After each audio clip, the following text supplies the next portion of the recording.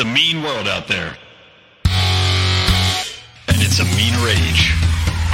Let's change the culture. Let's change the way we think about this world. And let's have a hell of a time doing it. Welcome to Mean Age Daydream, a home for comedy, a home for some politics, and a daydream of a world that doesn't suck. I'm Brian McWilliams. Welcome to this mad world.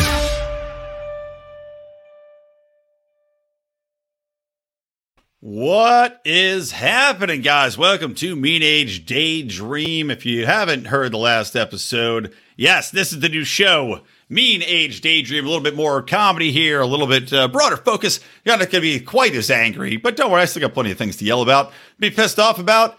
One of the things I'm not mad about, excuse me, is that Ryan Long is going to be joining me in just a little bit. But because I recorded about a week earlier with Ryan, I did want to tack on a couple little news takes and also some breaking news. The breaking news is that you can go right now to the show notes for this very episode and get tickets for the porch tour for the one and the only Robbie the Fire Bernstein to come here, yes, to my domicile where I live with my family. So, don't fuck around. I will shoot you. I do have guns. But you can get tickets coming out. He's doing his porch tour here. Robbie's going to do a show, full stand-up set. I'm going to do about 10, 15 minutes of comedy as well. And then we're going to do a live podcast together after the show. Come on out. Have some drinks. Come meet me. Come meet Robbie. Come meet a bunch of cool people. It's going to be a fun as hell time. Come on out for that. And if you missed the episode with Robbie last week, go back, listen to that shit as well. Now, Ryan Long's going to join me. Of course, Ryan's amazing. If you don't know, he's got a new special out called White Immigrant. He's got his YouTube channel is brilliant. It's got everything from his sketch comedy to his stand-up clips to his man on the street segments, which are fantastic. So make sure to go there. And of course, those are in the show notes as well. But I wanted to talk a little bit on the show about another comedian. 3 comics on the top of the show, and that's Gilbert Gottfried. Right? Rest in peace, Gilbert Gottfried. Apparently, he died of a muscular disease. Now, the curious thing about Gilbert Gottfried here is that he had died, it says he was 67. He died from a rare genetic muscle disease that can trigger a dangerously abnormal heartbeat. You know what else triggers dangerously abnormal heartbeats? The COVID VAX. Yeah. A lot of that going around. A lot of abnormal heartbeats going around. As I said, I've told you guys many times now, I have a elevated heart rate and irregular heartbeat ever since I got the shots. There was just a major Australian broadcaster talking about how one of the rugby players had to come out of the game because he was having heart issues. And talking about how all through sport, this is happening. This is a fact. Pfizer now has come out and admitted that, yes, there are a ton of people going into the hospital because of heart-related issues from this poison that was forced upon us. I don't know for sure if Gilbert Gottfried had gotten his shots and his boosters. I would think he probably had.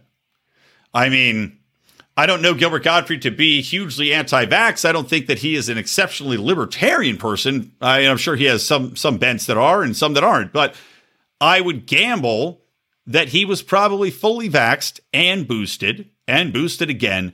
And it's just interesting to see that he ends up dying from a condition which I guess he had already had, but I can't think is wholly unrelated. Now, this is just me spouting, right? I don't know for sure, but I'm just saying it's a little odd.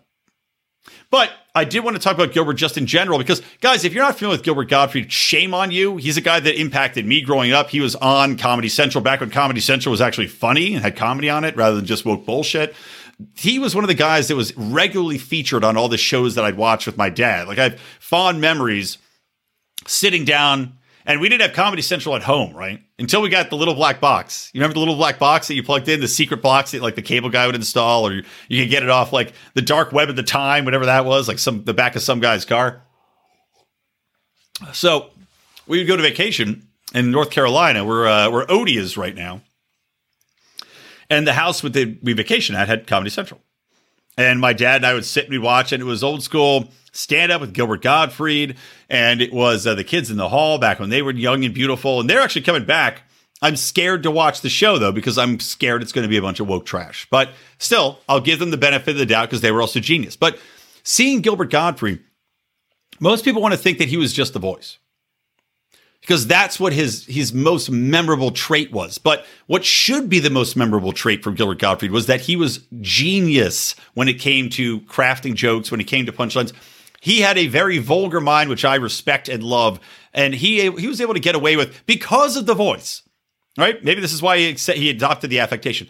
Because of the voice, able to get away with saying some really crude humor that the voice diffused. It made it palatable for audiences, because it wasn't coming from just a guy. It was coming from this squinty-eyed monster on stage, you know? That was the genius of his character. But I want you guys to make sure to separate the voice from the man and the voice from the comedy, because Gilbert was in his own right a genius. Now, one of the things that you probably have forgotten, or maybe some of you don't even remember to begin with, depending on how old you are, is that Gilbert Gottfried was also one of the first people to ever be canceled.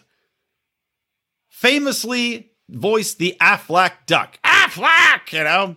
And I'm sure he got paid out money when they fired him.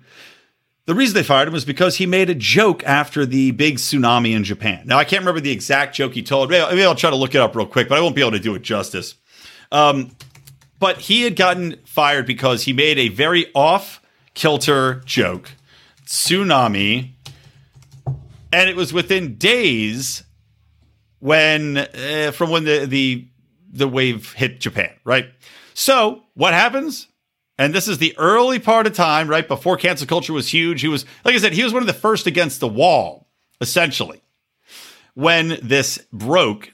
But, fuck you, New York Post. These fucking cocksuckers. They didn't even post the joke. Well, whatever. You can Google it on your own time. I'm not going to do it here.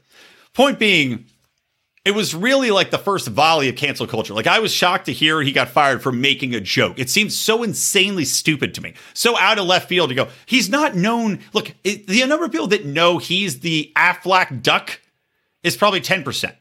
The people that know him for being a raunchy, say anything for the laugh comedian is probably 50%. And yet you're going to can the guy because he made a joke. How about you just ask him to take it down? But no, cancel culture was starting to come into its own. Cancel culture was growing tits, everybody. It took off its training bra and it put on a D cup. And Gilbert Gottfried got that motorboating from the cancel culture right up front there, right? And that took out Gil Gottfried. But that being said, I do want to give respect to the man just for being who he was. And I hope all of you will go back and watch some Gil Gottfried comedy. Now, next thing I want to talk about real quick is just, I think it's hilarious that the Gretchen Whitmer thing, that all four of these guys got off. It's genius to see, right, that these government spoofs, the FBI creates, excuse me, sorry, my daughter was sick all week and I'm hoping it's allergies because we had this crazy like 98-degree day or 2 days and then it dropped down like 68 and the winds are howling. So I'm hoping it's just pollen and allergies and I'm not going to get sick, but my daughter was sick all week, so we'll see. So I'm not feeling great, but yeah, this Gretchen Whitmer thing, the Gretchen Whitmer 4 that supposedly plotted to kidnap her and all this other shit. Well, they just got off, right? Dismissed. Because the judge basically pointed out that this is blatant entrapment, blatantly unconstitutional. And that these gentlemen were basically convinced by the FBI, heralded across, and all the thresholds that they had to basically that wouldn't be able to pass without government help, right? Obtaining weapons, obtaining logistics, planning all this shit. There's no way the government could do that, or these guys could do it without government assistance. Not only that, but the amount of surveillance, drones and planes and all this for these 4 yahoos in Michigan, right? On a federal level, had to go all the way up to the top. So the question is, of course, who planned this? Who knew about it? When it is clearly designed to create a boogeyman. And I hope that's what people wake up to. That this is how the FBI, this is how the government operates. They need to create a quote-unquote false flag. They need to create a monster. They need to create a domestic boogeyman to justify their actions. It happens time and time again. We've seen it with the war on terror, right? These poor people that got, just like these guys, the FBI finds them online. They go to them, they coach them up, they befriend them, they give them everything they need, they goad them on, and then when they get to a certain point, they arrest them. Unfortunately, most of the people before these 4 domestic white Americans happen to be people that were not domestic white Americans, right? They were either sons of infidels or they were people that were cavorting with ISIS, like the things that we could tie into foreign terrorism. that wasn't just your homegrown, corn-fed Americans, but these gentlemen were. Maybe that makes a difference. Maybe it doesn't. I think it does personally, because you couldn't say, well, look at the great evil overseas. Look at the great Satan over there that's been blowing people up and chopping people's heads off and, raping little boys. I'm sorry. Those are the people that we fund that are raping little boys. But point being, when you've got 4 domestic white guys that were roped into, goaded along, and convinced to do this thing and aided every step of the way, well, the outcome's a little bit different. Maybe they had better lawyers. Maybe they had, just the public outcry was more vociferous. I don't know. But the point is, I'm glad to see this happen. And I'm glad to see that most people hopefully will see this as exposing the government, not for the people that hunt the boogeymen, but for the boogeymen themselves. The government is the monster that is hiding in your closet, right? The government is the guy breathing heavy on the other side of the phone, quite literally listening into what you're doing. The government is the demon on the other side of your screen, staring at you all the time. They are the monster under the bed. And they have no qualms with sacrificing your life to achieve their aims. In this case, to forward along the cause of domestic extremism, right? Because they want to push that into people's heads as the new thing that has to be combated, so they can forward surveillance, so they can forward laws limiting what you can do, what you can buy, your guns, all that kind of stuff. Oh, my throat. And, of course, it was to combat COVID and the lockdowns, because they said that this was in response to the COVID lockdowns. Now, the goal of this is to create a division between Americans, where you have some Americans that say, I'm for these guys, right? They'll say, I'm for these guys because these COVID lockdowns are unconstitutional, which they are. They're life-ruining, which they are. This is government run amok, which it was. And they say, I'm for whatever. But you also have Americans that even though their lives were destroyed, even though their children had 2 years taken away from them, even though there's learning disabilities and heart defects and everything else spreading throughout the population, well, they go, oh, well, these guys, look at this COVID lockdowns. You can't just be a psychopath and kidnap people. You can't just go around blowing shit up because of COVID lockdowns. That's crazy. That's what the government wants. They want to have somebody they can paint as crazy to oppose the lockdowns, so the rest of the people go, well, I'm not going to do that. And then they just become complacent sheep. I'm not saying those are the only 2 options, but I'm saying that's what the government wants you to do. That is the messaging that they're trying to achieve. That's the end goal of what they're trying to achieve. That is the master plan. Okay, last things. And also, it's just one of those things where, like, I talked about this before, and I can't remember exactly with who. Maybe it's with Ryan later, because I'm recording this about a week after we did our show with Ryan. Recorded about a week ago. But America's lost a healthy sense of skepticism. There was a time, at least I think there was a time, when any piece of news that would come across, you go, well, let me think about that, right? I'm not just going to take it and retweet it immediately. I'm going to read it.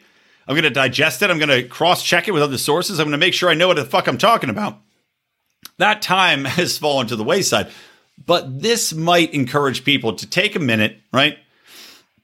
Walk up to that lens, whatever you're looking at, see if there's some Vaseline on that camera lens, man. See if there's a little bit of film, of a veneer on there that you can scratch away with your fingernail, right? Because what you're seeing just isn't reality. You've seen, Brian Stetler hilariously was taken to task by like a college freshman who just, laid out straight that CNN's been calling Fox all these things, and CNN's complicit in the Trump lie, Russiagate, COVID. God, he named like 4 or 5 of these different scandals. Nick Sandman, all these other things that were just nonsense that CNN. Oh, the Hunter Biden laptop. But I think a lot of people are waking up and they're going to start smudging that lens, right? Make sure that what they're seeing is the accurate description, that they're not being shown a lie or something that's been completely crafted to impact them a specific way. And a great example of that is this Don't Say Gay bill, right? The Don't Say Gay bill, I won't talk about it at length, but it was supposed to be like this thing which is an assault on trans rights and gay rights. And you can't even talk about gay people. You can't even acknowledge that gay people exist or that trans exist. No, that's not what it is at fucking all. It's that you can't teach, you can't talk about specifically trans ideology or changing genders or identifying as this or that, or, it's like until you're out of third grade. I don't have a problem with that. I think, and actually from polling, the vast majority of people, including Democrats, don't have a problem with that. But you see these psychopaths pushing this nonsense through to try to paint it as a great evil because they have an agenda. They're trying to push it through. But anyway, it inspired me. Those of you that may not know, I used to do a lot of songs on the show. I need to get back to doing that because this is Mean Age Daydream, God damn it, and this show is about entertainment. So I've composed a little ditty. Hopefully I can sing it and drink some more water because my throat's not feeling great. Hopefully you recognize the song. And let me share my screen here. This is a little ditty by Michael Jackson and Paul McCartney. And the original song is called Say, Say, Say. But of course, mine's going to be a little bit different. So here we go. Let's get into it.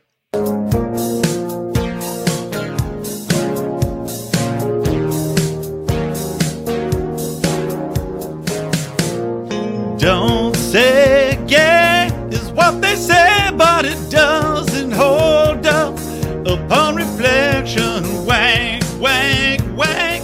Spill that seed chasing blue check marks. Affection. Florida's Disney princess hoes are protected babies. Babies. Through the grade. No more trays or raids. Just paper mache. You know I'm ooh, ooh, ooh, yeah. Oh, my throat. Now do what you want. Just leave kids on until they're older. Teachers pass. Don't need lady boys on trap. Keep a Folgers. What can I do to get through to you? They're only babies. Babies. Standing here, LGBT and queer. Just wait a couple years. You know I'm crying. Ooh, ooh, ooh, hee hee. Oh, my God. Oh, all right, enough of that. Enough of that. Go to Odyssey, by the way. I'm sure YouTube will maybe cut that out because it's going to be copywritten. You know what's funny is actually I fucked up. I recorded that song. So that was even worse. I recorded pretty well the first time I went through doing this. And then I realized that when I popped my earbuds in to not have the audio track it picked up on the microphone, it cut my fucking microphone out. So I had to redo this whole shit all over again. And my voice is much worse now than it was earlier. But whatever. I figured it's funnier. I'd record it and I'd record it and I'd do it nice in GarageBand and I can record different segments to make it sound real good. But I figured it's funnier just to do it. So here we go. There it is. It's terrible. Terrible. But hope you got a kick out of it. Anyway, that's it. On to the interview.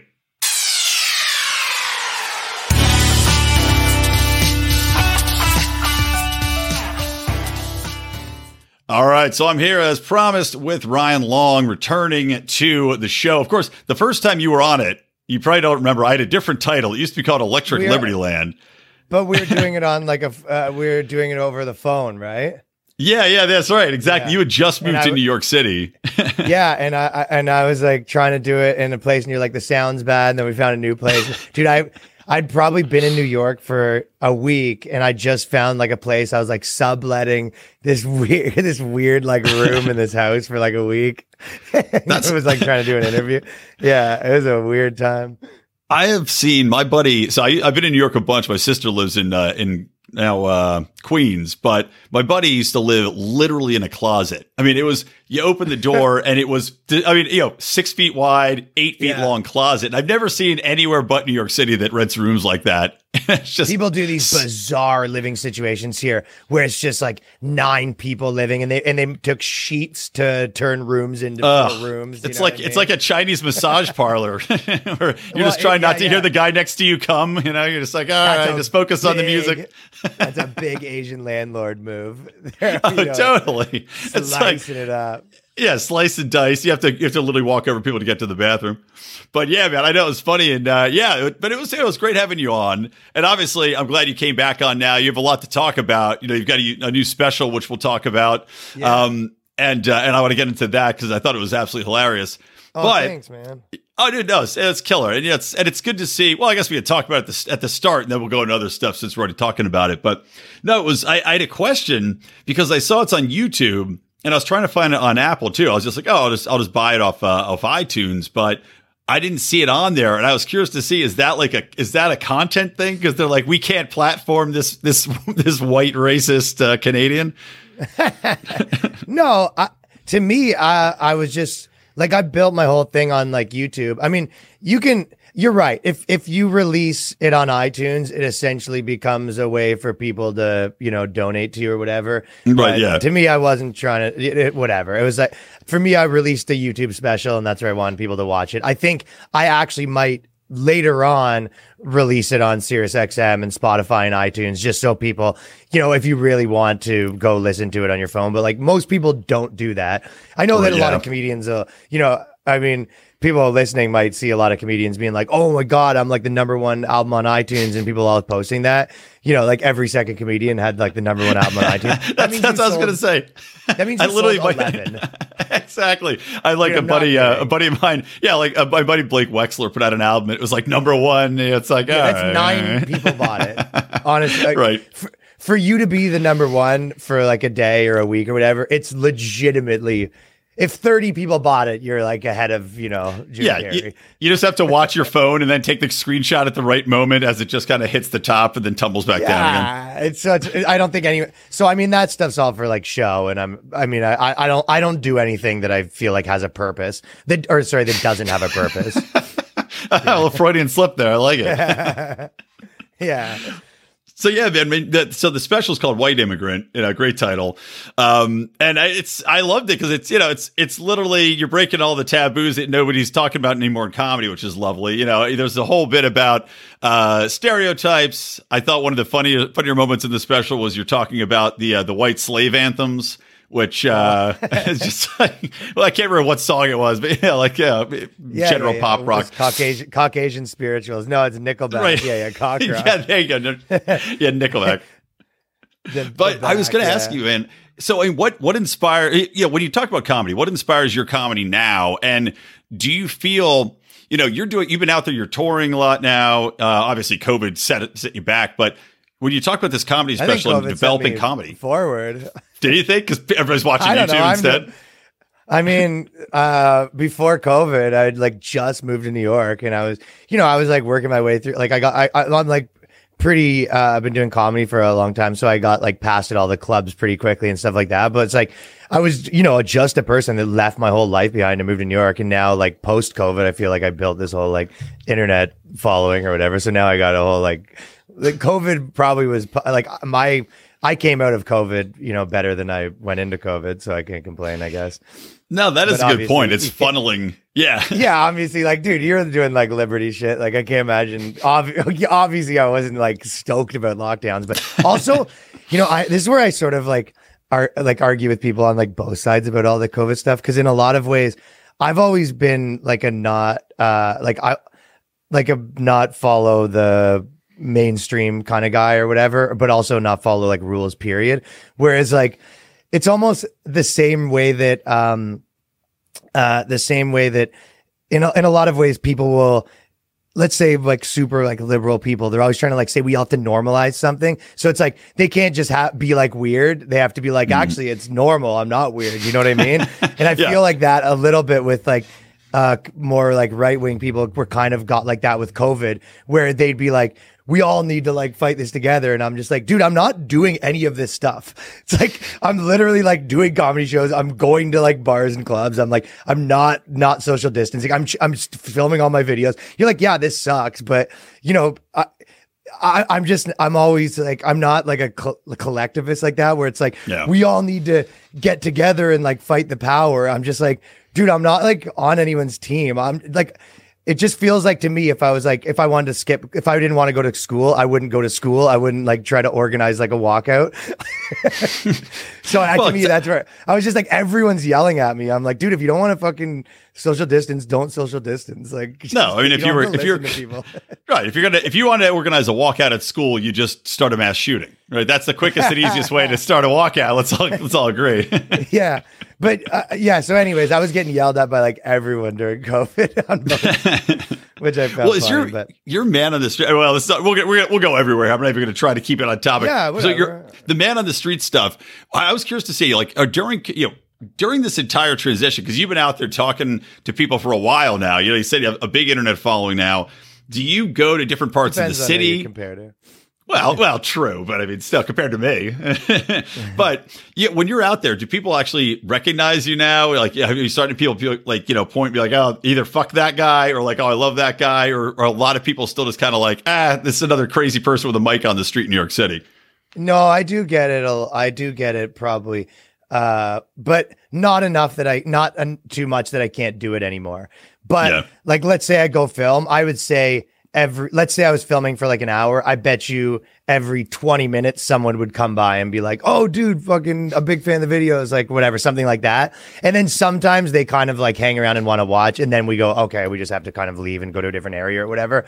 Yeah. But never negative. Only people walking by being like, I think that's, that internet bubble where people think everything's so transgressive and, everyone's fighting or whatever. But in the real world, the only thing I get is people being like, oh, that's that comedian guy from the internet. Like, oh, funny stuff, dude. Like, it's that, you know what I mean? Yeah. It's never, it's once in a while people will, kind of be like, oh, you're saying wild shit. But most people are just like, oh yeah, you're the guy that made that funny video. My friend sent me that. It was funny. Like, you know what I mean? It's pretty like normal.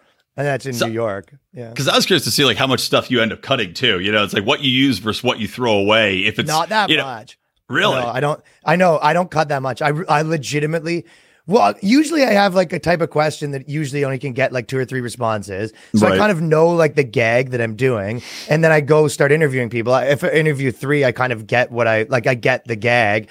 It's like if I did it on someone else, I would just get it over and over again. You know what I mean? Like this, most of the things that's kind of, so I usually just have 2 or 3 and then I use them. And then if I'm talking to someone, I'm like, oh, this won't be funny. I usually have like 2 or 3 questions in my head to like bug someone with. So yeah, if I'm asking someone, I'm like, oh, they're not going to be a good person for this one. Then I'll ask them something else. So I usually get something out of everyone. You know what I mean? And then if I do 10 things, let's say I interview 10 people for my like little videos or whatever, I probably only cut out like 2 of the 10. Like I probably use like 80% of the people I talk to. I already cut out some of the stuff I said to them, but. Right. Yeah, exactly. Little creative editing. But I mean, have you found is it easier or harder now especially coming out of COVID? And also, I mean, are people just more, do you think because of social media, because of like the way in which the narratives are rolled out, are people more excited to talk about whatever bullshit they're on now than they've ever been in the past? So I'm liking, during the pandemic, I was really liking doing street interviews. And right now I'm liking doing sketches better and stand up. And interesting. The reason for that is, so I think a lot of what I was kind of messing with at that time was street interviews are all about kind of like conversation judo in the sense that like you there needs to be like a lot of energy for you to now like craft it. Like when people were like really fired up about Trump, like everyone was like, I feel like the most people that you want to mess with are the people that like they think they're like the most right. You know what I mean? Where they're just like, they can't fathom that anyone would even like disagree with them. Right. And I think that for a while in New York, it was very like, can you believe this Trump guy? Like they couldn't imagine that like anyone else like wasn't as hyped up as them. And so you could ask people like really wild stuff, like, should a 2-year-olds transition? And like people wouldn't even think twice about like, maybe I should be careful about this because they think they're so right. So I think nowadays, it's a little more even like right now coming out of that Trump era. So if someone was going to go on like a rant about, their opinions on like whatever, non-binary people, whatever, I think they would have a little more of like, listen, I know everyone doesn't agree. So I think people are a little more measured right now, which is like, then I don't want to get into a place where I'm like forcing messing with someone. Like I want it to be someone that's like, they have some wild opinions and I'm able to like take that. Whereas the opposite, I noticed that and I remember people go through like different phases, and this is why like, media, Hollywood comedy got so bad, is because like they were making fun of the wrong thing for so long. But right now I did see like Danny Mullen he just did one recently where he went to like a NASCAR rally, and he was like pretended to be a Joe Biden guy, and he was like calling everyone racist and stuff like that. And people were really, and it was a bit the other way. Like the people that really hate Biden in that area, like they're fucking hyped up. You know what I mean? Yeah. Almost more hyped up than the people who love him. Like no one's like, oh, I love him so much.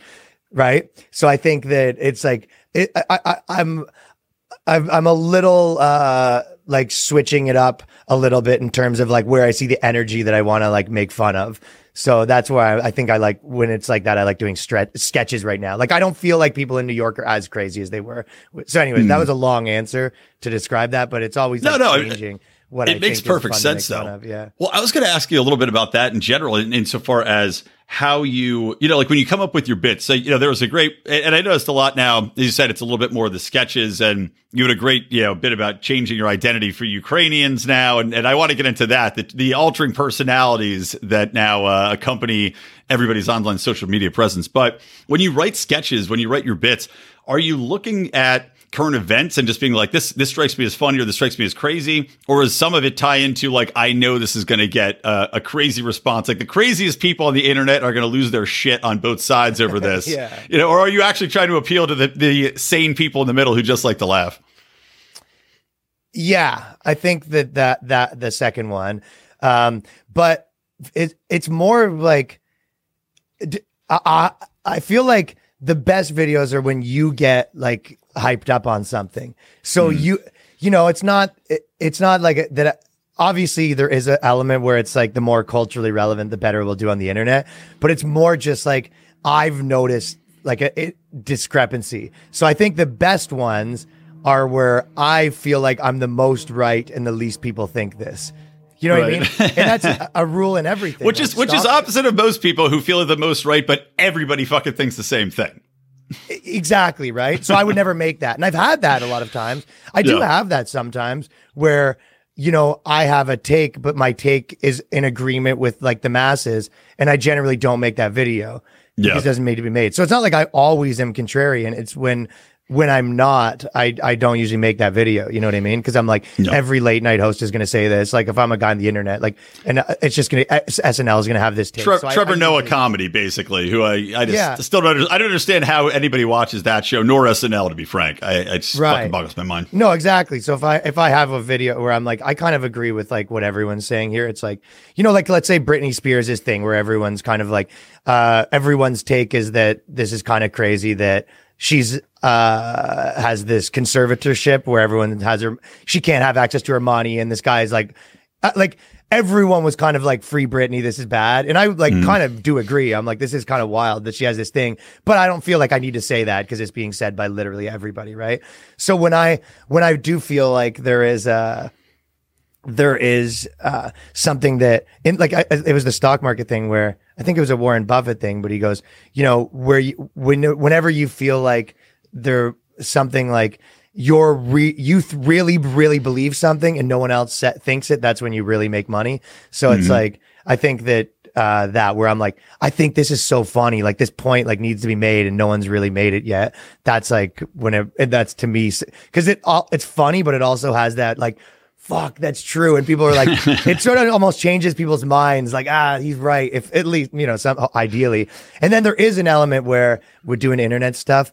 And I used to not do this, but I've changed my mind on this. Cause I used to be like, okay, try to run your business and whatever, make your videos. Like a lot of times I would have like 3 ready and I'd be focusing on my shoots and try to make the best ones. And then if I miss a cultural moment, then I miss a cultural moment because it didn't work. But then I've sort of changed my mind in the last 2 months where I go, I think I should run it the opposite, where it's like, if something like huge happens, you go, I think that as a person that's like an internet creator, no, you now have like a obligation to clear your schedule. So like the Will Smith thing.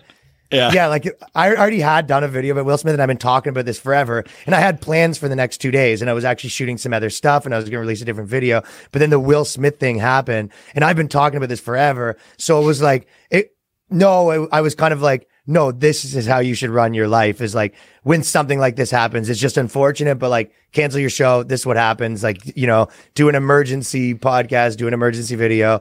And I literally, at 2 a.m., like went to my studio and like filmed something. And so now I've changed my mind where if something that I like that happens is like a huge cultural moment, I'll change my life around that, vice versa. Yeah, well, I mean, you got it. It's like, as you said, this is your business anyway. So, and number one, you want to beat people to the punch too. I mean, right? It's like somebody else could beat you to the punch if you don't act on it right away. We're in the meme age, so you might as well get it out there quick and be the first one to get that punchline. Yeah, and it's also like a freebie too. Like you work so hard to make these videos. You work so hard to like think of how you design your comedy and your style and how you edit and you put your whole thing together. And then here's like a guarantee that it's going to get a lot of views. Like take those, you know what I mean? Right. So that's kind of what I was looking at. It's like, unless you don't have anything to say, but like in that particular case, I had a ton to say. And it was like all of the things. I've been making fun of Will Smith for 5 years. He like was in a war, essentially like I'm on the side of comedy, which I always like the videos where I'm like defending like comedy to some degree. And that there was just like so many components where I'm like, obsessed with that stuff. I'm just like, dude, too bad. Like if you have plans, like cancel them. Yeah, amen. And well, what do you think about that shit? I mean, Chris Rock's up there. He obviously gets hit, and I wasn't planning on going too deep into this, but we're talking about it anyway. But yeah, do you think it's that also been like talked about a lot, right? Yeah, so we don't have to like beat it to death, but in general, do you think? I mean, this is an overall comedy, right? You're special. You're doing stand up. You're touring. Do you think that people are finally like the worms turning on comedy, where you could just get up and do comedy again, and people are actually going to be in the camp of defending comedians? I honestly don't think that it ever wasn't that. But no, I mean, they did a poll where 80% of people, like, or whatever, 60% of people, I think it was, more than 50, thought that Will Smith was like right and Chris Rock was wrong, right? What? So, yeah, so people do. But I think that all these things, it's like my take is more just like people are very, malleable. And, I mean, how many people did you watch their opinion change in COVID on the thing like 5 times? Like so many people I know were like, the lockdowns are crazy. Actually, this is probably good. So I think, I don't want to say it's like leading questions, but it's like people think what you tell them to think. And it's like, I think that under the right, even people that, unless they're like real, like I'm a fucking Brooklyn like activist with like a wacky hairdo that like my whole thing is trying to get people in trouble. You just like your normal person that kind of is like, well, I think that you shouldn't make fun of things. Like if they show up to a comedy club and you do it right, they won't even notice that they laughed at all the wrong things. Like because people just don't want to feel like they're an asshole or something, right? And you kind of can manipulate people's brains and tell them when they're like, how many people have you seen think like completely hypocritical things that like don't mesh on the same thing? Like people have no problem. It happens nonstop. It's 24/7. It's like half the shit I talk about on my show is literally just people being hypocrites in various political environments. Right. And people have no problem holding the opinion that like Chris Rock shouldn't have done that. Also, comedians should be able to say whatever they want. Like people have no problem like holding those two different opinions. You know what I mean? So I think that it's in comedy clubs. I think that we've always been able to do it. It's just that on the internet, people are living in a different world and they're beholden to different standards. Like, if every comedy club had like 5 blue-haired college kids that was yelling at you designated blue check marks in there to fuck you over. Yeah, well, people wouldn't want to laugh if they were like, imagine they were like sitting there with their notepad there, like everyone would be probably afraid to laugh, The same reason that sometimes you do like a corporate event and people are there in front of their bosses and they're like, people will like it, but they're like, I don't want to laugh because it's, just kind of this awkward thing. I think, but in a normal comedy club setting, I think people think it's fine. So I think you've always could do comedy. You just get in trouble on the internet afterwards. Yeah. Well, do you think a lot of people that like your comedy online, like a lot of the videos, right? I'm sure there are people that are laughing their asses off looking at them, watching it. Like, the one that you just did on the Ukraine, which again, great video, hilarious about people adopting this, support Ukraine as their banner. And as you said, personality. And it's, you had a funny little moment where it was like a little, wink to the camera about if you change your personality, then you're never held accountable for any of the bullshit that you're spewing. Yeah. I don't know if you're that live, but yeah, literal people calling for like going to war. You know what I mean? Literal people calling for America to like go to war. And these are like there was one, it was legitimately, they were peace activists and they were saying that like the United States needs to block the airspace. And it was just like, what kind of fucking bizarro world are we living in? And you know, that's like obviously like a complicated scenario, but it's the same thing. I had this other video that I was trying to make forever. And I think that this has essentially got into like meme culture where I don't think I would take credit for, I mean, I think even like, I think you always see other people. I mean, ideally you just get up to it first. I mean, even Elon Musk, right? Like at first, his first thing was like, we need to get in there and beat Russia. And then 3 days later, he tweeted like, I'll believe the whatever they tell me to believe meme. And right. Like, you mean like you 2 days ago, right? But it's like, exactly. Yeah, but whatever. That's the cycle. And he kind of like got hyped up like anyone else. And then 2 days later, he was like, oh, I got hyped up. And I do too. I mean, it doesn't. Yeah. It sucks when you're working in the space. Fun of myself.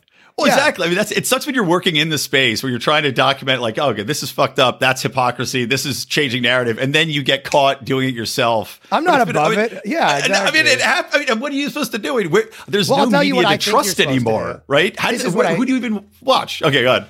Well, I was going to say that I think what you're supposed to do is not yell at people. Like, because to me, right. It's like, yeah, I get it wrong, but I'm also not telling you like, you need to fucking change or whatever. To me, that's the, like, when you get it wrong and you've yelled at everyone and you go, anyone who doesn't do this is bad.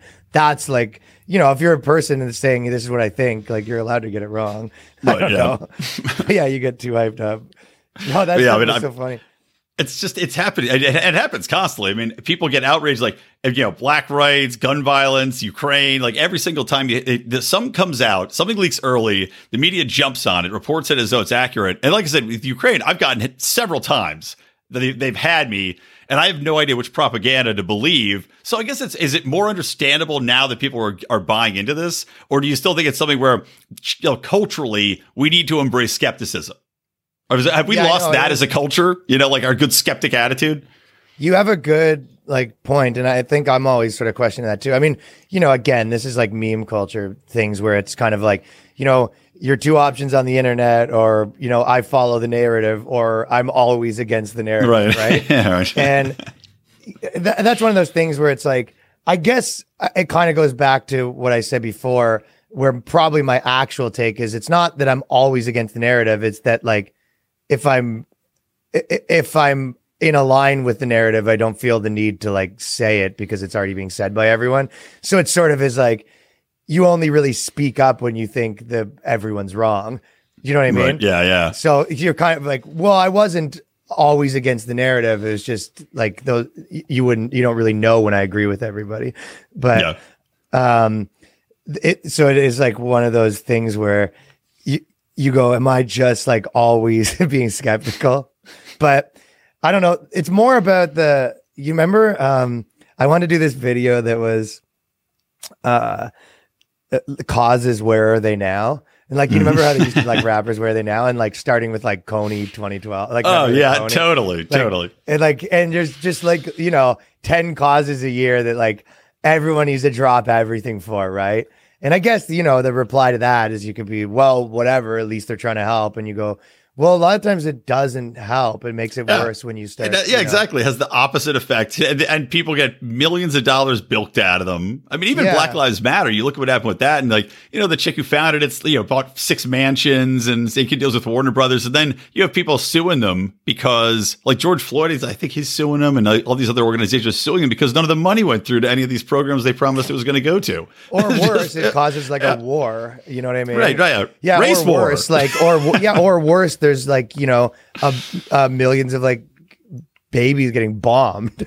Yeah, you know exactly. What I mean? And you go, well, at least they're trying to help. It's like, I don't know. Well, like, I think I kind of think that like you look at like patterns and actual effect, not just like intention. Yeah. Well, it's like, you know, Hungary's president or prime minister, right? They just had an election there. And I was shaking my head because over the weekend it was trending. Or this will be last week by the time this episode airs, but it was trending that all these, you know, leftists were going, we gotta support the vote, get out the vote. You know, we gotta oust this guy, you know, Viktor Orban, I think his name was, because he knows Putin and they refuse to get involved in the Ukrainian war. And I was like, He just doesn't want to be involved. Why do you care? You're in the United States. Why do you give a shit if he provides weapons to, allows a corridor to provide weapons? But it's that kind of like crazy ass mentality. And to your point, why? So that people hungry could get bombed? What's the point? Yes, exactly. It's funny, it's like almost like ironic to like use the term, or not ironic, like whatever, overused or whatever, to use the term like the pitchfork mob. But it's like, it honestly is like an episode of South Park. Like every 2 weeks, there's a new like mob like yelling something. It feels like it just like the world feels like a cartoon sometimes. It literally does. Or like, I was thinking about this. It's kind of like that old show Portlandia, where everybody adopts these certain ways of living, certain standards of living, but it's like expanded everywhere. Like the internet culture has made that everywhere. So it's half cartoon, it's half whatever the topic is du jour, but also I think you had a bit about this in your special, the changing topics, or maybe it was in the Ukraine video, but how quickly things change, right? Maybe it was the special where you're talking about gay rights in the United States, right? And how we adopted gay rights and then scream at everybody else as though we've always had them, which of course you hadn't, it's like, yeah, no, I mean, the gay rights is a pretty good one to look at in America, right? Where you go, I mean, you could look at it from both sides. Like the one side is legitimately like Obama was in office and gay people couldn't get married. Right. And if you like to look back and think that, it's almost like impossible to believe, like, and then so you go, that's how we've almost like rewritten history, you know what I mean, to be like progressive, and which is insane. It was insane that like America took so long to allow gay marriage, in my opinion. I agree with them. But then if you look at the other way, where it's funny, like all that stuff, it was like legitimately before they were like, look at these like racist conservatives or whatever, like that say like, oh, what gay marriage? What's next? Like this and this and this, and like all the stuff that they were afraid of, like did happen. Yeah, like a men can go into little girls' rooms now. We told you guys. I told you. We're gonna teach anal sex to like kids. Like right. You can identify. You can identify as a horse and marry a cow. Yeah, like all of the stuff that they were like, oh, as if as a joke, like did happen. But yeah, I'm surprised that you'd think they'd bring that up more. Just like not that they're right all the time, but you think they just like, look, just one time, put one in the win column for us. Well, it's a real like give him an inch, take a mile country, I think. Oh, totally. Well, that's the thing is like, and people have said this before about progressives. Yeah. Well, I mean, I feel like the conservatives they just want to stop. They're like, all right, let's just slow down a little bit. But then the progressives are like, no, more. You don't think? I think that I think they would love to think that, but it's like, I think like look at like conservatives got like a little steam with like people not liking Biden, and how long like they're yelling and screaming right now about like what would be like a perfect example, like I don't know, whatever, like boycott Disney, like DeSantis is just saying all the stuff that like they want to hear. I'm doing a bad job of explaining what their best one. No, I know what you mean though. Like, here, I'll tell you. Okay, sorry, I did a bad job of explaining that, but they're like saying like right now, like gay marriage should be illegal and stuff like that, and whatever, gay people shouldn't be able to have surrogates and like whatever. There's all this stuff. They're very like moralizing to each other right now about this should all be illegal, and I don't think that they're just like, we want to stay the same. I think a lot of traditional conservatives would roll it back like really far if they had the opportunity. Like, I think all of them would be like, Christianity should be taught in schools. Like, I think that a lot of people would. So it is like a tug and pull more than just like, hey, we just want it to stay the same. They just keep losing. Yeah. No, I think you might be right about that. I mean, they definitely do keep losing. The right is terrible at messaging, terrible at fighting the right, because it's like the right has no ability to get the emotional appeal out there about like a lot of these topics, right? To tell the stories that they want to be told. Stuff. The best thing is when they talk about the kids. I feel like every movement loses when they start going for the everyone else's kids. Oh, so that's what killed like Virginia, and like I think that's going to be the primary drive of the right push this whole election cycle is like take your kids' education back, stop teaching them and I agree with this, like the whole critical race thing of hate each other is just madness. But it's a powerful message, right? Like, so I feel like Christians probably lost, if you look back in the day, that's probably when they lost, when they like needed to teach Bible stuff to like your kids. You know what I mean? And I bet you if you look in history, I don't know, you probably, maybe, I'm not like, not like the biggest, like, I talk more shit than I know stuff, but like, I bet you if you looked back, you would find most like popular political movements that had like a social component to them lost their support publicly when they started going for kids. It didn't hurt Hillary Clinton and the Jeffrey Epstein gang. Those guys are still rocking. I do wonder that though, right? Because you heard about that. They're trying to like even like embrace changing, I guess, pedophilia's definition in certain situations, and like the NAMBLA crowd is trying to get in there. Who's like, they? There's all sorts of weird progressive shit that works its way in. Like they're trying to not make it so that it's something like you can't define pedophilia as like a perversion, but they're like, oh, it's a medical condition. Like, that's still kiddie fucking. I mean, you can call it whatever you want, but it's still fucking children. So I think that's going to hit a wall at some point. No, I think you're right. I'd say that I bet you that stuff is like, it's kind of a weird thing because that stuff, like, it really probably is only like 10% of people that are like, hey, let's like normalize pedophilia. Like, that's probably a small thing, but there is something where people don't understand. I think that's where I was trying to like sort of get at with the conservatives. I think that like a lot of conservatives will be like, oh, but they don't actually like think that, gay people shouldn't get married. And they're like, no, we do. Whereas like a lot of liberals are like, no, they don't actually think that like pedophiles should be like normalized or whatever. And some like liberals are like, no, we do think that. Right. So like there is some like, extreme or whatever. But that like, hey, we should be teaching, about like, there's no question that, there's social contagions and like there's the same. I always think of it with like the trans stuff, how there's like probably the best argument, whatever you think about capital punishment, like even if you like morally think there is a reason to murder or not, the real best argument is sometimes they get it wrong for not having it, right? Exactly. To me, it's like it should just like that's the end of the conversation, right?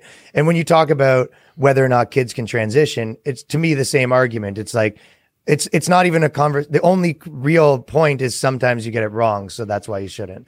Like the same reason why you shouldn't. Like I actually probably do believe that, if you had like dead to rights, guy raped a bunch of kids, like I think that if society was like we should kill this guy, I don't think it's like it's pretty easy to make that moral argument, you know what I mean? But if you same with the other one where you go, well, even whether you think it's good or bad or whatever, like what's the negative of like, I guess that's probably like a liberty argument, right? But like, I would say so. Well, pretty much. I mean, you hit the nail on the head with capital punishment, and I think the same thing in regards to trans. I completely share your opinion, and I've read so many stories, like personal stories of people that have been shared of them transitioning early, where a lot of times it's the parents that have been kind of pushing this on them, and now you have an entire psychology or psychiatric society which refuses to go against. Yeah, it's politicized. It's gender affirming care, and Biden just came out and was talking about this. He goes, we push gender affirming care. And naturally, he's got, I forget the name of the Health and Human Services person, but used to be a dude, now is a chick. So of course they're going to say this, but they're saying gender affirming care. And the problem to me is like, look, you can say that's one way of doing things, but if you're saying it's the only way, then you're going to get a lot of fucked up outcomes, and you're going to get a lot of kids that get, these irreversible procedures that are not going to be happy, and then they're going to be suicides. They're going to be trying to transition back. I mean, it's just the outcomes are fucked for kids who are being pressured from all sides now. Doesn't work out. Yeah. I was kind of I was trying to think of this like yesterday to myself, but I have this like theory that the like, because most people are probably better off just living like the normal life, right? Like kind of these like wacky lives. And I feel like the left gets it wrong where they sort of say, no, it's not better or worse to like, live some like crazy, let's say like a polyamorous like life where it's not better or worse. And it's like, No, well, I think they people, glorify it. Yeah, I mean, it's glorified. Yeah, just people, like being a single mom is glorified. It's like, well, that's not great either. Perfect. I mean, if you have to do it, okay, I'll support you, but it's not your fucking ideal. In most cases, but then the right gets it wrong where they go, it actually is better for everyone to live the traditional life. Because that, like, I think for me, it's not. I don't live a traditional life, and I know that I'm better off. I know. So I think that depends on your personality, right? But it's like there should be a normal. Like there should be a normal. And then if you're the type of person to step outside of it, like, this kind of idea of like every mother should, what they really need is to have kids and that would make them happy. Like there's kind of like a push from the right on, kind of a traditional, like what a lot of women are missing in their lives is that, right? But I think what it's forgetting again is how many mothers were like essentially like very depressed wine moms where it's like, just live in the suburbs. Like we're almost like this, it's like they've glorified this idea that like they were all happy. It's like, I know so many people that were just like, this depressed 42-year-old purposeless like woman going to soccer practice, getting on pills so there's both, right? Like that person maybe would have been better off if they just never did this shit and didn't move to the suburbs and were like a fucking godless city kid. Who knows, right? Yeah, but, no, totally. Well, it's like society needs to be open to both, right? It's like I agree there should be a norm. And I think that's even where like the liberty perspective gets it wrong, where it's kind of like everything goes, and it's like, okay, with everything goes within reason, but you need to have some sort of mean standard for operating that we can all kind of work within. That's and then if there's outliers, cool, let them be outliers. I don't want to shit on their parade, but as long as it's not infecting my life, that's fine. But to your point, when you push a standard of normalcy where it's punished, right? Yeah, exactly. And it's a one size fit all. Like using the mom's example, I mean I wasn't even a stay at home dad at the time, but when COVID first started, when I like lost a lot of my clients getting public relations, man, I tell you, we're just working from home. I just sat around drinking all day, and I can't imagine these moms, you send your kid off to daycare. What are you doing all day? Cleaning? It's like, of course you're going to be depressed. You aren't purposeless until that kid's there. Like your life should not have to revolve around one purpose and that be the norm for most people. And I think that's actually changing after the last couple of years. I think a lot of people got the taste of like, you know what? Being stuck at home all the time isn't that great. It depends on what you're doing, but it's kind of like, I think, reset people's minds as far as how they look at stay at home or how they look at different people and the careers and options they choose. Probably. Yeah. Hey, I have a liberty point that I wanted to like see what you thought of. You've been saving this up? No, because like it's more that I kind of think that for the most part, I probably like as a comedian, at least, okay, there's almost like two. There's almost like, what do you think's better for a society? And then what do I think's better for me personally? And I think that what's better for society, I don't always like have an answer to. And I think maybe it depends on the culture and what the country is. Like, it's not just like you're going to turn China into some like libertarian, like it's not the culture, right? So at least that's what I think. But for me, obviously, I'd rather move to the place. Like I want to, build businesses and be an entrepreneur and do comedy and speak for a living. Like obviously the more freedom, the better for my own personal, like what I want to do. But to me, this idea of, in America, not having health care, right? And I come from Canada where you had it. And I think that I agree with like a 2-tier, not like a 1-tier. I think a 2-tier is better. I think like the way Britain does it's better. But I have like a argument that to me, I'd like to pitch to you, because I think that libertarians would be like against public health care. But the reason I think it makes sense even from a, capitalist perspective is it's all about like incentives, right? And everything that, there's the thing that so everyone has like all their different incentives and if you give people like welfare, obviously we're making choices where a percentage of people, this will probably just take them out of the workforce and remove their incentives to do anything. But for some people it won't. And we're always going to be looking at the equilibrium of like, hey, was it 90% of people? What, like you try to, you go, hey, we're going to raise minimum wage. This is how many people, it looks like we know kind of generally, if we raise minimum wage $1, we raise unemployment 1%, and that's kind of what those look like, right? To me, it's usually inverse of that. Usually, when you raise minimum wage, the unemployment goes up. That's what I meant. Sorry. Okay. I think I'd be like, to help unemployment. No, okay. I just said the words wrong, but it's 1%. Yeah. Yeah, I think, but I think it's $1 to 1%. I think that's kind of like I think it's about right. Yeah. Yeah. Sorry, but to me, with healthcare, I think that there is a level of like unsettledness in a country where, for example, that if your like son got like hit by a car, my family could be bankrupt. So the level of like unrest that's caused because of that like tension. And if you give people healthcare and everyone got it, no one would do anything differently, because no one would like be like, oh, I don't have to work now because I have healthcare. Like no one would really make any different decisions, because that would be like a across the board thing. First of all, poor people basically already get it. So it's only like the middle class that doesn't have it anyway. And then if you're rich, you could have a second tier. So to me, there wouldn't be like any changes to people's like incentives. It would just remove a base level of like tension and unrest that a lot of people have. So that's my theory of why it like makes sense from like a market standpoint.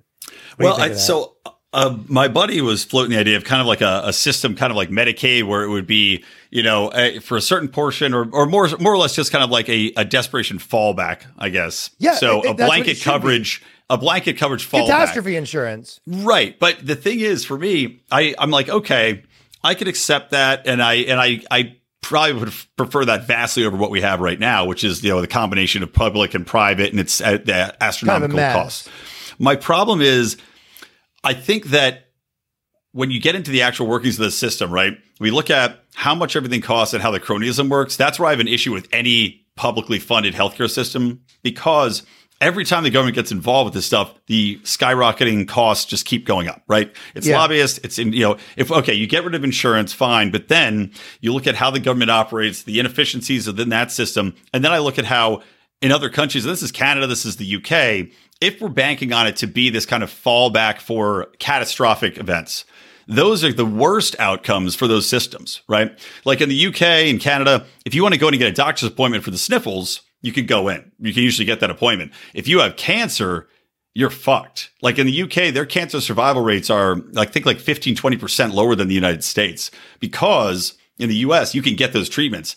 You may pay your ass out to get them, but I'd rather be alive and poor. This is the kind of like propaganda that like, this is why I think as a Canadian, I'm like, everyone says that, but I lived there and it's not really true. Like, maybe you guys, I don't know, maybe maple syrup cures cancer, but in the UK, UK, statistically, that's true. I don't know. I guess I guess I can't argue with statistics, but like, there's no like. Well, you can argue with anything, so please. There would be this. Well, but again, so for starters, you like have two tiers. So like if you want to go pay for an expensive so you already have the other right. option. Well, it's kind of like Sweden has that. Basically, yeah, but they have Sweden has that model. So it's like that. So it's like I think you're doing I think that causation correlation doesn't make sense, because if you go, they already have the ability to go buy an expensive doctor like they can in America. So it's like if they're choosing not to because they're okay, so if we're saying there's a two-tiered system, I mean, like I said, I wouldn't be opposed to reading about. But to be honest, it's like it's like, listen, this is where it probably the AOCs like give them an inch, take a mile sort of thing. But you go, it's like, yes, like if you break your ankle and you need to get a cast and it's free, sorry, you have to wait a week to get your cast. But if it's like, but it's free, or no, maybe not that, but you know what I mean? It's like, I broke my nose, for example, and I had to wait like a month to get it like reset or whatever. But you should be able to go pay. But it's like, well, yes, if you're like a billionaire, your time's like, to some degree more valuable, like from a real level.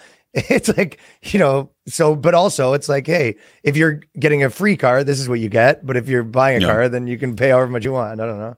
Yeah. Well, no, I get that. And it's also the other component I was going to bring into the thing. And this is the problem, is that we already have the public option out there. So I think eliminating a public option that covers like most of the poor is never going to happen. But, when I look at the market system, we used to have this entire system in place before we had the public services from the government, which was basically that you could get cheap service just because the market wasn't driven up by all the insurance and all the costs of the government involved.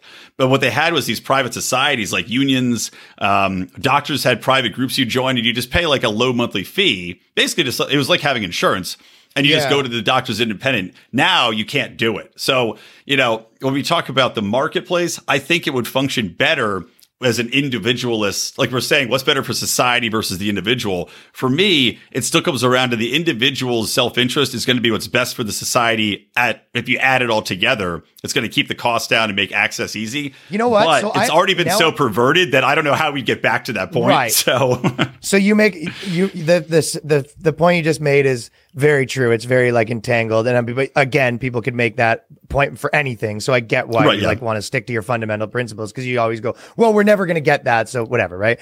And so because I get why you stick to your fundamental. And I thought that the argument that you said, I kind of thought that is probably the best argument against it, where you're like, yes, but the thing's going to be a mess, like because government's going to do it bad, it's going to be horrible. But I guess so. When I was arguing with myself in my head, I sort of thought that there's that. You are probably right, but I would argue that the cost of the unrest of huge swaths of the population, knowing that like if I get in a car accident, I'm going to go bankrupt and my family won't be able to eat, is like a really, really high cost. I guess. I mean, we're talking about psychic welfare for people, basically, right? So we're talking about, but you can put okay, here's the thing. How much are people protesting? Like that is how much unrest do you have in your society? I don't think that is like, you can put numbers on some of these things where you go, I'm just laughing because it is kind of funny to think about, like, George Floyd gets kneed on and dies, and the streets are full of people protesting. But how many people's kids got hit by cars and are like, I can't pay for that. You think if they're going to get out and really mass protest about one or the other, it might be their kids not being able to get fucking cancer treatments. Well, no, it's not 1-to-1. It's like that all creates the like bubble up energy. It's just like the same thing as like being poor creates people wanting to protest, and then they just need a reason. Yeah. Well, they're gonna protest if we get socialized medicine, though. Like the other thing is the slippery slope aspect of that. Like we had to look at with COVID and like all this nutty bullshit they're forcing. Dude, I mean that shit was scary. And then I'm worried about, like, okay, we get this universal health care. You already have nutty states like banning big gulps and like taking sugar out of the aisles, and like kids can't have whatever. I look at that and I go, man, I can't trust the government to be telling me what I can and can't do with my health care. Like, say goodbye to smoking. There'll probably be like limits on what alcohol you could buy. Like Scotland did that. So there's all sorts of wacky shit that I'm like, I just can't accept it. So you're sort of saying like it almost like my thing that I'm saying, it's like, it just doesn't align with like what you see as like American values, where you're just like, individual choice. That's like a whole shift in like the way this country like is based on, in like your mind. Like, is that kind of like what you would say? I mean, that's definitely tied into it. And then, like in Canada, I don't know how the system is there as far as, do they make any limits on what you can or can't buy? Are they doing any sugar limitations or any of that stuff? That, I mean, maybe they just don't need to there. Not a country of obese. I think there'd be more things like, for example, like, there's probably more stricter rules about like you have to wear your seatbelt and stuff like that. And the idea is like, listen, if we're going to pay for it, if you get in a car accident. Right. Yeah. Some version of that. But that's also, we have the seatbelt laws here, and people always use that same argument, right? Well, they'll go to the emergency room and then, the taxpayer will end up footing the bill if they can't pay in general. So there's that. But that kind of stuff too, though, the safety, are they going to completely revamp all the safety requirements for X, Y, and Z and make everything? For me, it's always like, what makes life more expensive and more difficult, right? Less choice, more price, and everything with government involvement always leads down that path, historically, inevitably. So I understand people wanting that comfort level. But for me, it comes back to, I'd rather see more choice and give people the access to affordable healthcare because it's cheap enough for them to do it, not because the government's going to step in and mandate that it's cost nothing for everybody, which in truth, it cost an astronomical amount. Like California did a study about providing universal health care, and they said they couldn't even try to do it here. It was just such an astronomical amount to cover everybody that it wouldn't work. It should be able to. I know it doesn't make sense though, because I've heard them say that, and you're like, okay, but there's countries that are the size of your state. Like, why can't it work? That's exactly right. And that's where I come back to. It's the cost got driven so up by all these other factors, all the regulations, the insurance and all that other stuff, that it's just like insane. And well, I'll make another point like that probably would be against my argument is that it is that like inch mile thing where it's like in Canada now, they're like, they want taxpayers to be like, you know, if I want to go to like a therapist 3 times a week, like that should be like covered by like it never like ends. You know so I mean? It'll be like the military here paying for people's sex change operations, which is now like a thing. That is like in Canada, yeah. So dude, that kind of shit is bonkers, right? You're like, this is a 60,000 loony operation. Well, you're legitimately paying for someone's like boob job, like right? Exactly. It doesn't make any sense. Like, come on, man. I understand like the basics. Yeah. If they buy, so, I mean, there is obviously, but in America, like there is more pushback than Canada. So it's like in Canada, like, you know, that stuff just gets like bulldozed through. But like, you know, in America, it's a little harder to like push wacky stuff through. Like there is a big like right wing pushback in this country. More than most. Speaking of crazy shit in Canada, by the way, what did you think about Trudeau going after the bank accounts of people that were involved in like trucker protests? Yeah. Did you see him recently? He went to like the EU or something and all the other guys were like, this guy's a dictator. He was getting just like, yo, they were like just tuning him up. He was getting murked by these other EU guys. I thought that was great. I know it's like I'm sure he went there. He's expecting to be like, well done, defending liberal democracy, and then he just gets bashed. I was surprised to see it, but happy to see it. Yeah, no, it's I mean, like people. That was an example of people protesting about one thing, but really it was just like there was a lot of energy that it's like really sick, and they were doing things where it's legitimate. Like mind games that fuck people up and still are, where you go, okay, finally COVID's over. You can open your store, you can open your thing. And then like a month later being like jokes, you have to close it down again. It's like, this is the kind of stuff that makes people like go fucking postal. Like when you have people like legitimately like losing their mind, like you go, some guy put his entire life into like building this business or whatever. You take it away, he scrapes by, maybe loses $20,000, maybe finds enough loans. You give him a second chance, and then maybe he scrapes his last like $1,000 again, opens up half capacity. Maybe he's like making it up, and then you like shut it down. Like this is the kind of stuff that makes someone like fucking like for sure. Like lose their brain.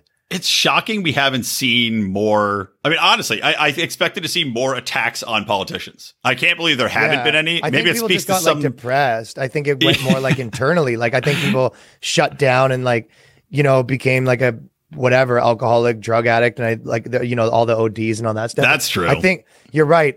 Like why I would expect like, I don't know, man. There was a point where like, I would fucking just snap if you did that to me too many times. It's like it feels like the world's playing like a prank on you almost. Like you would. So it's like you can't do that to people, and I think generational wealth. This like you said, if you have a family restaurant, it's like been around for 3 generations, and now it's fucked because of COVID. And like I know people in LA, they put in $20,000 to build these big outdoor patios, and I think New York had the same thing, right? Like outdoor dining areas on the sidewalk. And LA did the same thing. They're like, all right, we'll shut it down. You open it up. You can't eat. Now it's half capacity. Now we're shutting it down again. And now a lot of the places, it doesn't make sense either. They're ripping them up. So you spent $20,000 to stay open, but at what cost? You're limping by, and half of them went out of business anyway.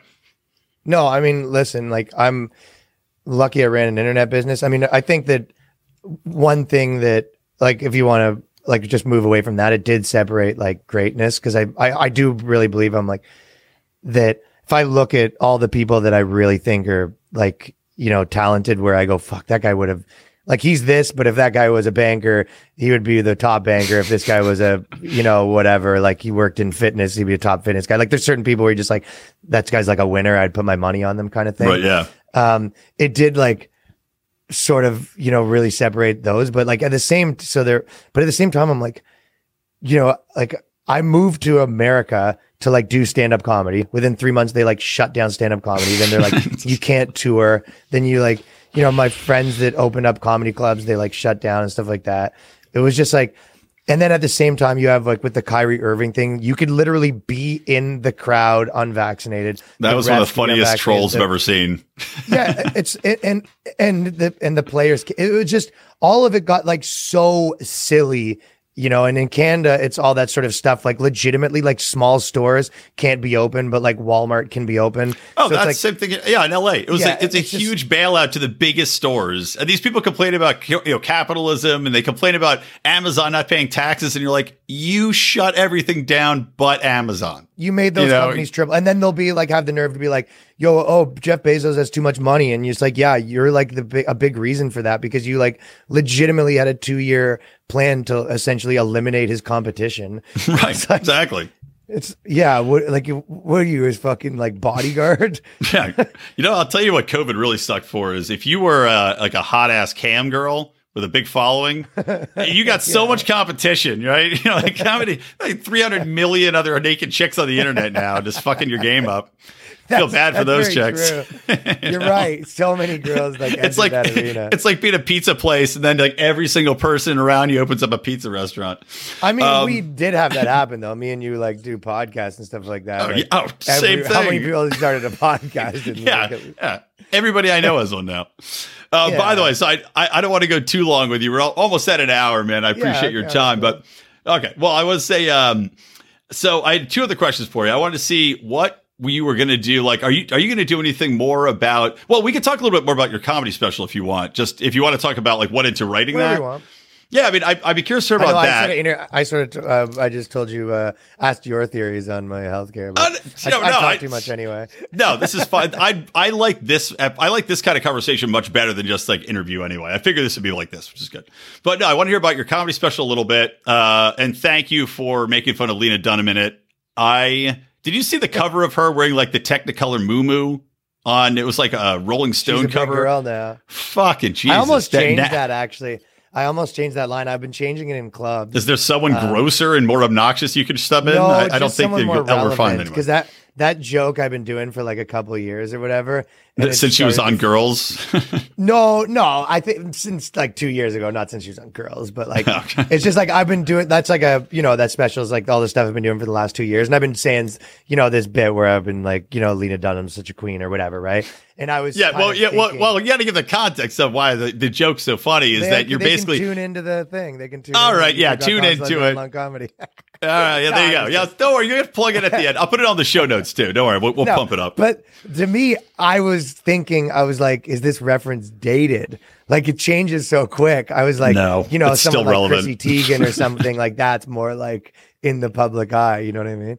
I love that she got canceled. That giant pumpkin head. Yeah. She's again obnoxious chick. Like I don't get why people support her. I don't know why they like her. It's like brings nothing of interest to the table, man. But so anyway, in general, like when you go into writing a comedy special, what's your thought process of that? And then I don't really write a special. I try to write like 3 or 4 days a week, and I do stand up like 4 nights a week. So I just do a stand up always, and then at some point I'm like I have this hour that's like getting really tight, and I've stopped kind of making changes to it, and then it's time to like record it and put a special. What's your churn? Do you try to do like 2 years, 3 years, or just kind of whatever it feels right? You're like, all right, I got enough down. I feel like I'm not. I maybe like not been popular for long enough to like say that I have like a specific thing, but this is don't worry, baby, you're not popular now. Exactly. you're on my podcast. How big can you be? But I've done 3, so this is the 3rd time I've done this, and it was about every 2 years ish. Yeah. All right, sweet. Yeah, but what's next? I might make some changes. I knew that I wanted to release it myself, but I feel like I've learned some things from doing this one where like kind of people are paying attention, and I think maybe it'd be like maybe I do it every year and I do a half hour, and then also there's these weird like things that I learned from doing this myself on my channel this time, because I had another special that like wasn't doing good, but now it's at like over 500,000 views like afterwards, and all the clips like went viral like a year later, like after releasing it. But one of the things that I didn't realize is 50% of people watched my stand-up special on their phones, and I designed it for people to watch it on their computers and their thing, in the sense of the pacing, the way that I did the audio. Like I did a lot of things kind of that like it's the old music thing, right? Like you're like, am I making this sound good on earphones, or am I making this sound good on a good sound system? And obviously, if you want it to be like bumped on a sound system, where this could be like in a club and it's like bumped, you can compress things way harder because it like hits harder, right? But if you're listening to on earphones, it kind of sounds like it takes the energy away, right? So there's these things where I made like all these like choices that I kind of made the wrong ones a few times, where I'm like, fuck, if I knew that half the people were watching on this phone, just, I would have been tight. I would have been tighter. Like, you go on wide shots. Right. Yeah.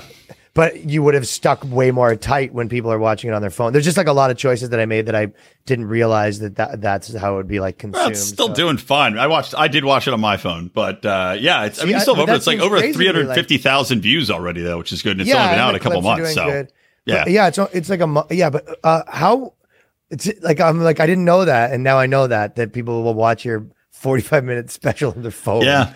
Yeah, man. Well, it's like, weird. A lot of people have it. Well, a lot of people have YouTube on their phone they pay for, where you can just also listen to it like a podcast. So they might be listening to it and not even watching it. Just, I know. Yeah, exactly. You're walking the dogs listening to it. It's like, I know a lot of people on our YouTube, that's how they do it. They listen to it and just walk. So it might be that too. Me too. I just started doing that. I had a guy on my podcast and he does life hacks, and he said his number one life hacks is sign up for the YouTube Premium. It's better. Yeah, exactly. Because it's obnoxious. You close your phone and then you can't listen anymore. What a clever way to get people to pay for a product, by the way. But when I said that because he said this on my podcast, and I did it, and I got 100 comments being like, "Here's how you hack it," and blah, blah, blah, nice sites that you can get it without paying. All right, so wait, is the Boys Cast? Do you still have the public Boys Cast and then the Patreon, or is it just Patreon now? No, I have a Boys Cast. Yeah, I do it on my YouTube channel and iTunes, Spotify, and everything. And then I do an episode every week on patreon.com/theboyscast.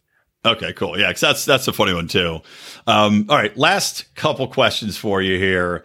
Do you have any plans? Like, you do a lot of sketch comedy, you said now, you're getting more into that. I mean, obviously you're a stand-up first and foremost, but do you have anything in mind? Like, would you ever put together a sketch comedy show or anything long form for comedy? Have you thought about that? Either that or like maybe working on any scripts? I don't think that I would be able to sell to anyone like a sketch comedy show unless I did it on, like, there's a lot of these internet properties that are trying to like open up comedy networks.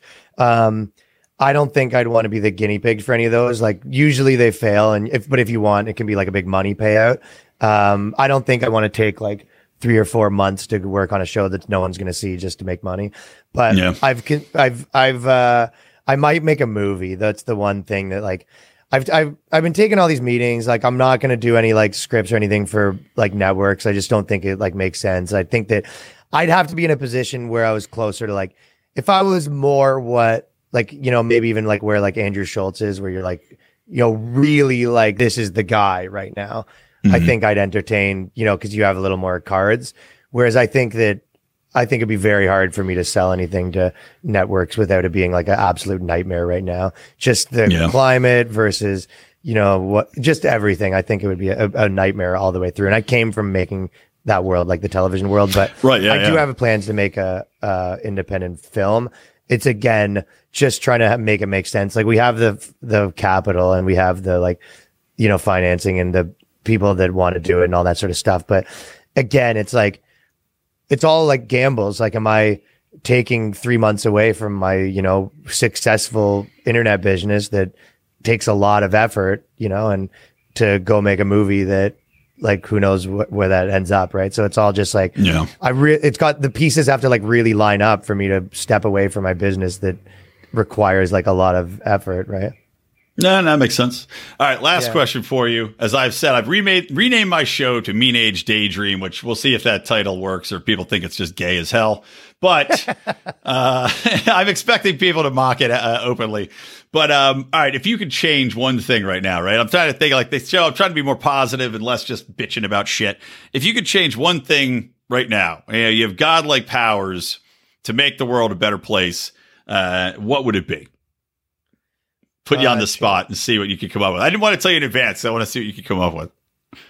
Okay, let me see. So you basically like, I'm like a politician and I could make like one. You could be like I said, godlike powers. Doesn't have to be politics. You can change the world in one way. What one way would you change the borders to get this country back? No, build the wall instantly. Yeah. Build the wall of immigrant corpses instantly. Yeah, I mean, if I was gonna to make the world better, I'm thinking things that I would like. That's fine. Hey man, it's your daydream. It would be good if there was like a big, like one big comedy network that didn't have like a political affiliation one way or the other. And I think that was the biggest thing that like used to happen and that it's not. And it's like, Daily Wire is like a right wing. There's all these like right wing places that would like want to, get into comedy, but it's like, that'd be like, to me, that'd be the same as like if the Young Turks had a comedy network. Like to me, that's not like, exactly. You're basically on the blue collar comedy tour or whatever at that point, right? Yeah, worse. It's the blue collars, because the blue collar comedy tour wasn't telling you who to vote for. Right? Yeah, true. So if anything, they were like, they were keeping their political views. Like obviously, I'm gonna guess that Jeff Foxworthy probably is conservative, but like you didn't know that. You know what I mean? So I think that. The mustache gives it away. Nobody has a mustache. Yeah. Actually, I don't know. A lot of gay guys probably have that mustache too. Old Jeffy, what's he into? Yeah.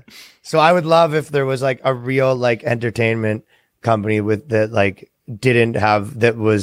went back to being in the closet about what their political affiliation was.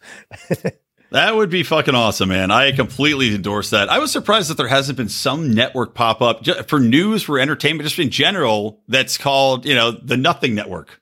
The No Politics Network. TNN, the Nothing Network. We have no biases. We have no nothing. Here you go. Here's news straight as we can tell it. Here's comedy without, political bias on both sides. It would be refreshing. I think where it comes from, it's like where it comes from in my mind, and this probably you're up your alley, but like it's going to have to come from the Central Land. Like not that one specifically, but like if there's like a new Netflix style thing that, doesn't have it's going to come probably from, because really those places have to be political because of, who lives in those places, but also because of who they have to appease and actors and stuff. But if there's no centralized power, there's nothing to like lobby for appeasement, right?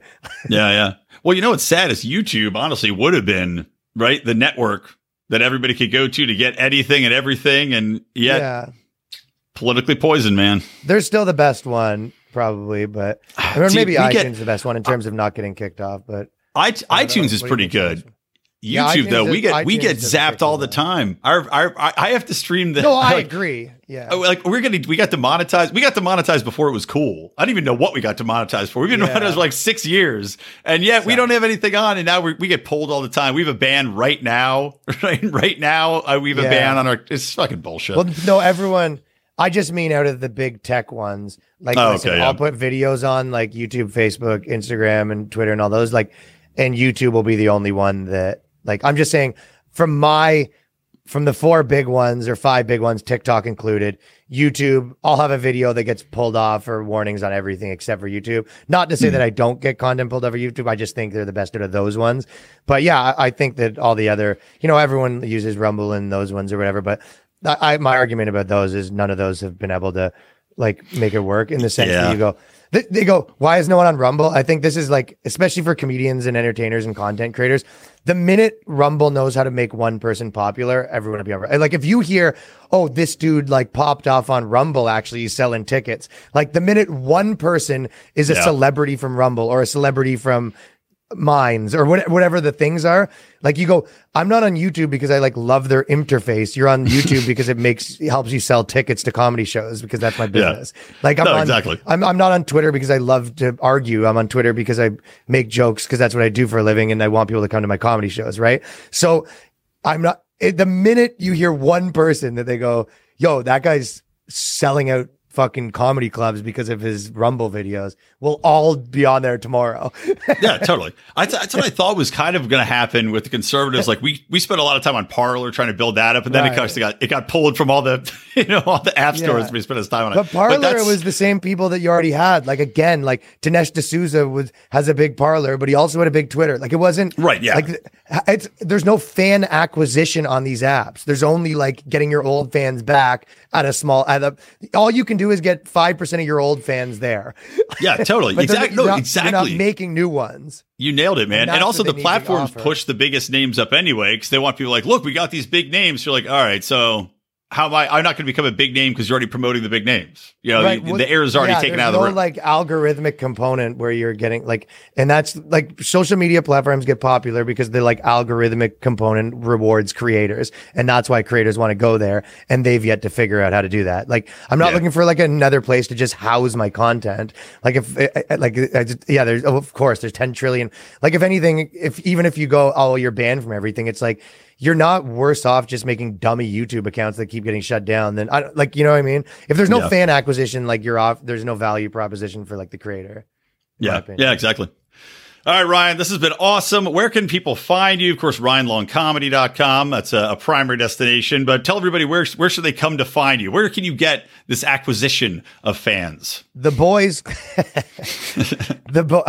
I mean, Lou Spears, he told me, he goes, remember, all platforms matter. So I just try to be on all of them, right? But I just released the same thing everywhere and whatever. Ryan Long Comedy on all platforms, and The Boys Cast with Ryan Long's my podcast.